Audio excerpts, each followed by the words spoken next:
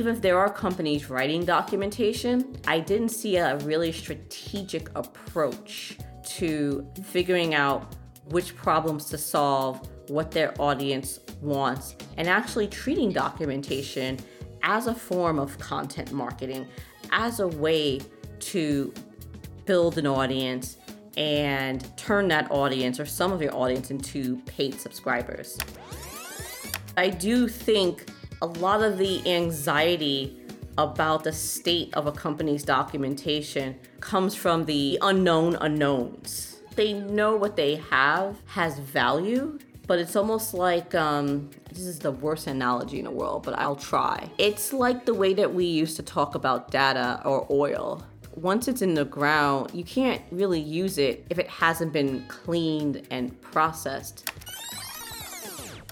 I welcome Portia Burton to the API the Doc podcast today. Hi, and very, very warmest welcome. I'm very happy that we could meet today. And this is also a special occasion because usually the guests on this podcast are people I know or the people I know. But with Portia, we are actually complete strangers to each other. So Portia asked me like, hey, so how did you think of inviting me? And I told you that I'm going to tell this to you while we're recording. So it's a surprise. It was love at first LinkedIn post. I read your post about workplace communication and yeah, I was like, we got to talk. Although not necessarily about that, but about API documentation and documentation, but still. So this is how I invited you, and I'm very happy that you accepted this. So welcome. Yeah, thank you for having me here. And I'm glad that, you put all this stuff on LinkedIn and on Twitter, and you never know who's reading. So it's always nice to know that there are folks who actually read and consider the stuff that you're creating. What did we say again? Documentation and technical writing management group, which is invitation only for docs folks. But it's a growing group, and I like the things that you're posting there. You were posting there as the founder of DocumentWrite, but there's a long road to there. So when we started talking here, and then we quickly started recording, was when we got into the heat of, okay, so how did you spend 7 years in China, and why is your Mandarin so good? Tell me a little bit about yourself. Also, like, we're kind of getting to know each other here. And what brought you to documentation? And as far as I understand, you're mostly involved in content audits. But what's the journey that leads there? How did you start?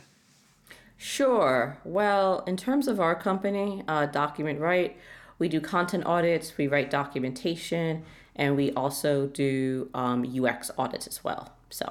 But getting to the original question, it's a long road, but I think for many technologists, it's a long road. So I graduated with a degree in biological anthropology, and I was on my way of getting a PhD.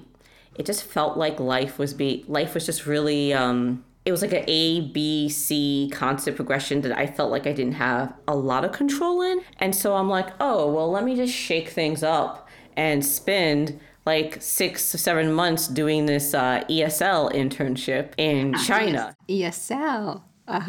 So that's how you got there. Yeah, that's how I got there. I met this guy named John, and he told me about this job, this ESL job in a university. So I applied to it. But the person who interviewed me, she thought that I was talking about another John.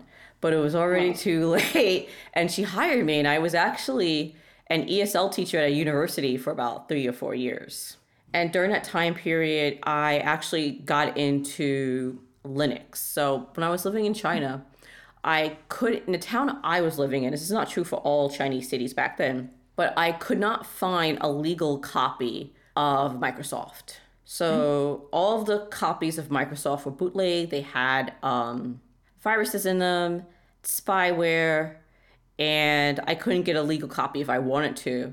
And so that's how I got into Ubuntu.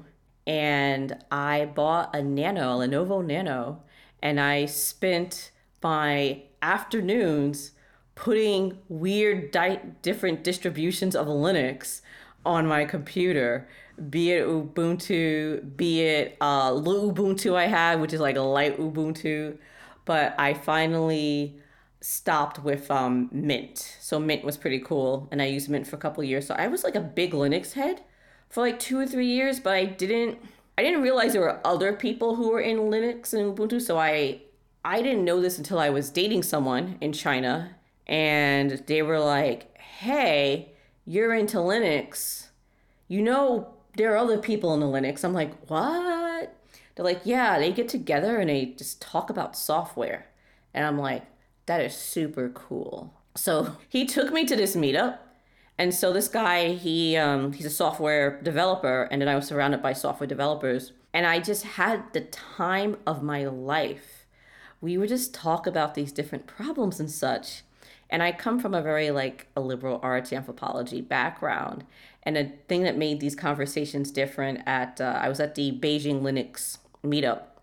And what made these conversations different is we would talk about a problem, and then at the end, the person came up with the solution. This was the first time where we, the people experiencing the problem, we were able to make a difference. And that blew my mind, and that was just really inspiring. And then from there, I was kind of getting tired of ESL. I was hanging out with these software developers. So I was like, oh, hey, maybe I could become a software developer. So I spent about 9 or 10 months just teaching myself the basics of Python. Then I finally moved back to the United States. I was living in Portland. And because of my background in Mandarin and because I knew the basics of Python, I was able to land a machine learning internship. This was which year? Oh boy, you're going to date me. Oh, okay. This was the end of 2012. I mean, no, you just said machine learning, so I had to ask. Yeah, slightly different from what we're looking at. Like definitely weren't conversations about OpenAI because OpenAI didn't exist in 2012. It was a lot about scikit-learn. It was a lot about data analysis with like pandas. And so I actually, if you dig really deep into my GitHub, I actually have a pandas course that I made. And I also gave some presentations in PyCon about getting started with like machine learning with Python. But that was, wow, that was about 10 years ago. I started my first company, which was called PLB Analytics, because I'm like, I spent a whole year learning machine learning, learning about machine learning and analytics, and I thought it was a waste for me not to professionally use it. And so that's when I started PLB Analytics. The company was a complete failure. Sorry. It's Oh, laugh. Please laugh. evergreen story of every entrepreneur ever. I started my second company, which was blockchain consulting. Long story short, that failed.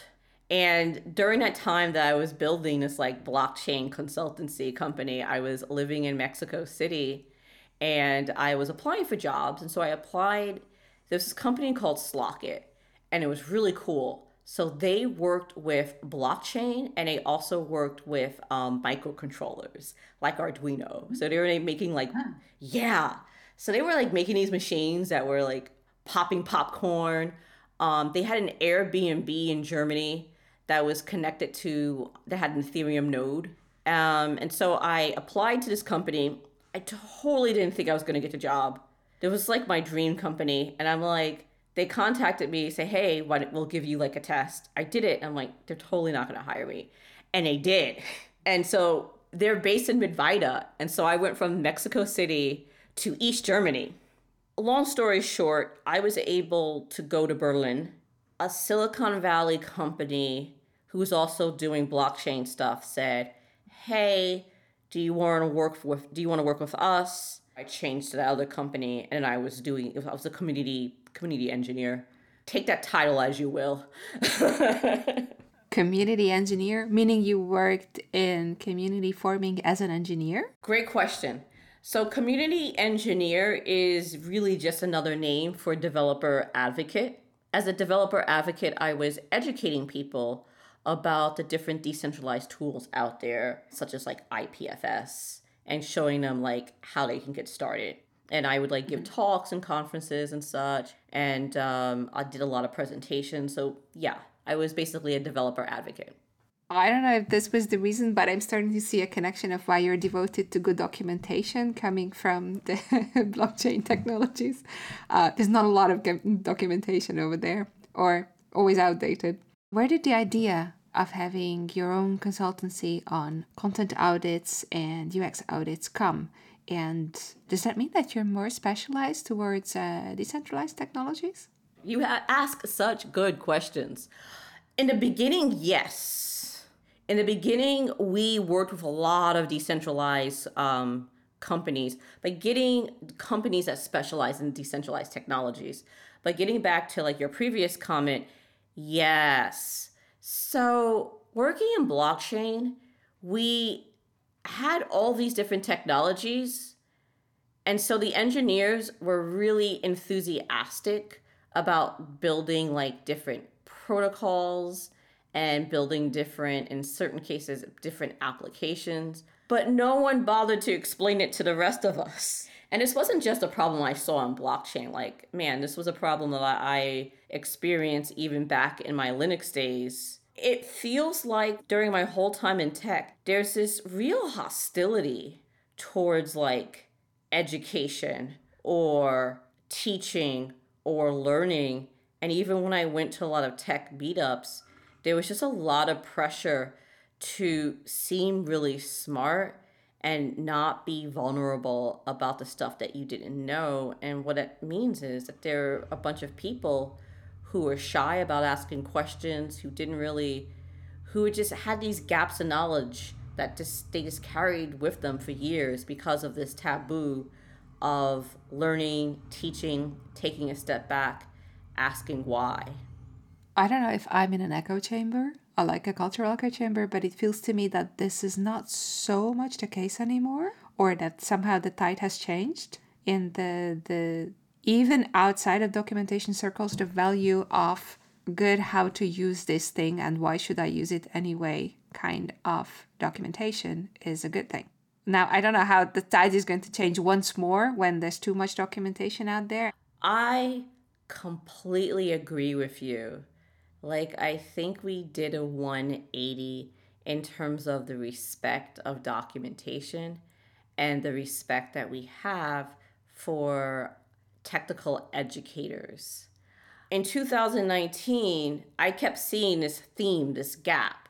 Like, there are many companies out there, let's put like AWS, where there are developers making products for developers, but no one wrote the documentation. And there's a logical reason why no one like is writing the documentation, because the documentation, I think, is a form of content marketing for nerds. It's helpful for the company, but it's not helpful for anyone's career. Like, if you are a software developer, in most cases, you're not going to get a promotion because you wrote documentation. You're going to get a promotion because you created a feature. And so it felt like there was this problem that was not being addressed internally for many companies. And that's how I came up with DocumentWrite, because we go in to companies, we write the documentation. First of all, we figure out what's the problem that we're trying to solve, what the company has already tried, and then what's the stuff that the audience what's the stuff that they want to do, what are the goals they want to accomplish. And even if there are companies writing documentation, I didn't see a really strategic approach to figuring out which problems to solve, what their audience wants, and actually treating documentation as a form of content marketing, as a way to build an audience and turn that audience or some of your audience into paid subscribers. Because I know personally, that's been my process as well. Like, when I was doing all this stuff in like Portland and when I was in DC, my life was documentation. Like, I went home in the weekends and I read how to plot stuff using like Plotly and Pandas. I learned how to make applications on Ethereum. Like, I learned all this because of documentation. In certain cases, I went from just a user to a subscriber. I actually went through this funnel myself, and I just think it's an untapped resource in terms of growing tech companies, specifically dev tool companies. Where is the point where an external auditor is good to be called in? And what would be the situation in which this is not a simple, okay, let's outsource it to someone because we don't want to do it, but it's a more complex, oh my gosh, we don't even know where to start with this. We digged ourselves so deep that we don't know how to find our way out. I gotta be honest, I'm always shocked how willing people are for us to do a content audit. I actually expect more pushback, but I do think a lot of the anxiety about the state of a company's documentation comes from the unknown unknowns. Mm-hmm. Many companies know that they have problems that they haven't uncovered yet. Many companies want a way forward where they can see what are some of the opportunities that they're missing in their documentation. Like, they know what they have has value, but it's almost like, this is the worst analogy in the world, but I'll try. It's like the way that we used to talk about data or oil. Like, once it's in the ground, you can't really use it if it hasn't been cleaned and processed. And it's very similar. It's not a one-to-one relationship, but it's very similar to documentation. Like, in order to make it more useful for the future, you need to go in, dive in, and analyze, what do you have? What are your traffic patterns? Are people getting the information that they need? So web analytics is slightly different in documentation. If someone is spending not as much time on a page, that could mean that they already got their answer. And just knowing what's important, or if you have a blog post that people are spending, conversely, if you have a blog post that people are spending more time on, maybe they're interested in it, and maybe you should create more content. And just knowing what you have. I can't tell you how many companies are relieved that they have an inventory of the resources, the documentation they have, and it's ordered. What exactly do they have? A getting started guide? What does their API documentation look like? What are some of the problems? So I think, an audit brings clarity, and I'm always surprised, how our clients understand that an audit will help them get to that golden place of clear, responsive, and helpful documentation. There's a lot of enthusiasm and understanding of, okay, we got to understand what we have and what we don't have, right? But then there's this dip usually on such roads. Where is the dip in this journey? Speed's important. And you get speed when you have when you're having full resources, and when you have full, I don't want to use the word authority, to go into documentation. So the thing with us is that's all we do. So we don't have any competing jobs. Like, we're not writing code or features. We're not doing analytics for the site in general. And so we have less of that pressure because we're brought in specifically to deal with a documentation problem. So that's one. And number two, we work quickly. So most of our audits are done within 2 weeks. And and I think the killer of documentation projects is how much time it takes, and the fact that you can't time box it. And so we, based on our previous experience, we try to time box it. We do time box it, and we do the audit as quickly as possible so that we can get to the juice or the meat of our services, which is actually writing fresh documentation or creating automation systems. Tell me about some hard problems that you've seen when you did an audit.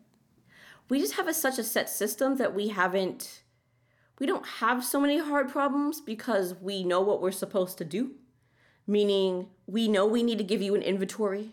We know we need to grade the accessibility of your documentation. We know we need to look at your instructions and make sure they actually work. And for 99% of our clients, we're doing this so that we can get to the next step, which is actually writing documentation. I would say we don't have any bumps in the road in terms of an audit, if that makes sense. Is there advice that you yourself believe is the way to go today when it comes to API docs, but it feels counterintuitive to those who own these docs, or it's a hard sell?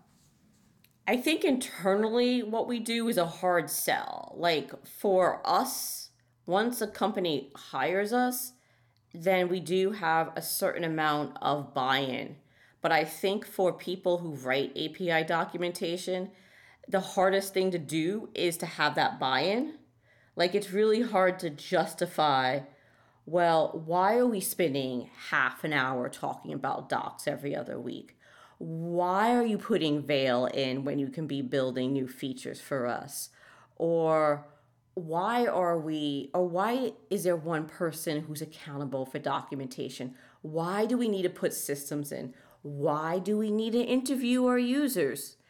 And I think if you don't have access to hiring a company, the most important thing for you to do is to show what bad documentation is doing for your company. Like, how is it holding it back? Show a really clear path forward. So instead of saying, I don't know how long this would take, really do try to make sure that this takes like 2 weeks or so or a month. Do the research. I know it is really hard internally to get the buy-in and do the research, but there's an amount of confidence that I think a lot of companies don't have in their documentation. And that lack of confidence comes from not talking to their end user and not being able to know how valuable the documentation is and not being able to show what problem the documentation is solving. So doing that upfront research just gives you the kind of confidence and buy-in that you would not receive if you didn't go out there and find users and talk to them. A closing question from me. Some days ago, I read a post from Chris McDermott, who is known in the Agile community, but he does a lot of consulting around practices and maturity modeling.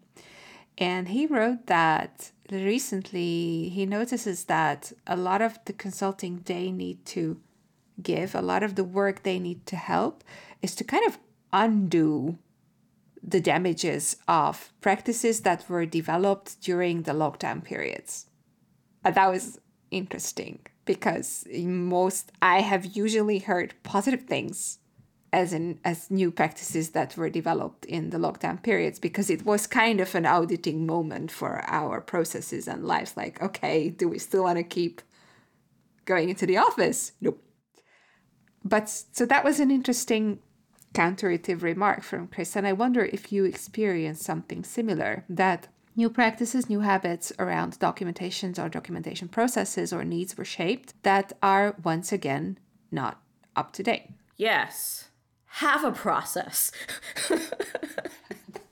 Seriously. Many of the folks we work with, and they know this. This is not a big secret. Document is random. Document is a random event. Like, documentation happens when people have time, and most of the time people don't have time. And so I would say the best thing you can do is have a process. If you are trying to jumpstart good documentation practices in your company, don't be too ambitious. Just have like a Friday, 3:00 in the afternoon, and just bribe people with like donuts.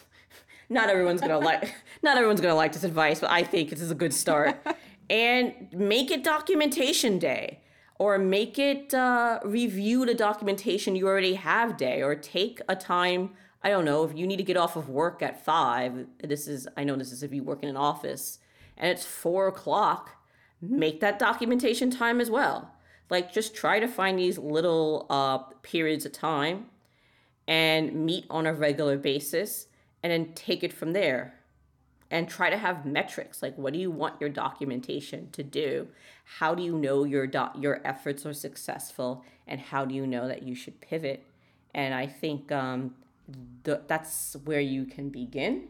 And I know we are trying to create, haha, plug. We have a lot of these resources on our YouTube channel, and we are creating even more resources on how to write and how to maintain excellent documentation in your company. Besides, do have a process. Is there a specific other message you would like to leave the audience with? Yeah. I think technical writers have a civic duty to put more information out there about the products that they're working on. So I have been in the crypto world. I'm just AI curious, and there's just so much like misinformation out there, or there are reporters where they're generalists, so they don't know some of the details of what you're working on. And I just think it's important for technical writers and developers to take that hat and take that role of being public educators and sharing their knowledge with others so that we can all move forward in an empowered and informed way. Wow, fully agree. Well said. Thank you. I hope a lot of people hear this. Thank you very much. This was an amazing conversation, and I hope that we can continue it in person at any corner of the world anytime soon. Thank you. Thank you so much for having me. Thank you for listening to the API the Docs podcast. We thank our colleagues at Pronovix Developer Portals for letting us work on this, and the entire API community for all of the mutual support and sharing of experiences that you give each other. Do you have a topic or guest that you would like us to spotlight? Drop a note at podcast@pronovix.com. If you go to the website api-the-docs.org, you can find the recaps and recordings of past API the Docs conferences, as well as the upcoming program. Until next time, be well.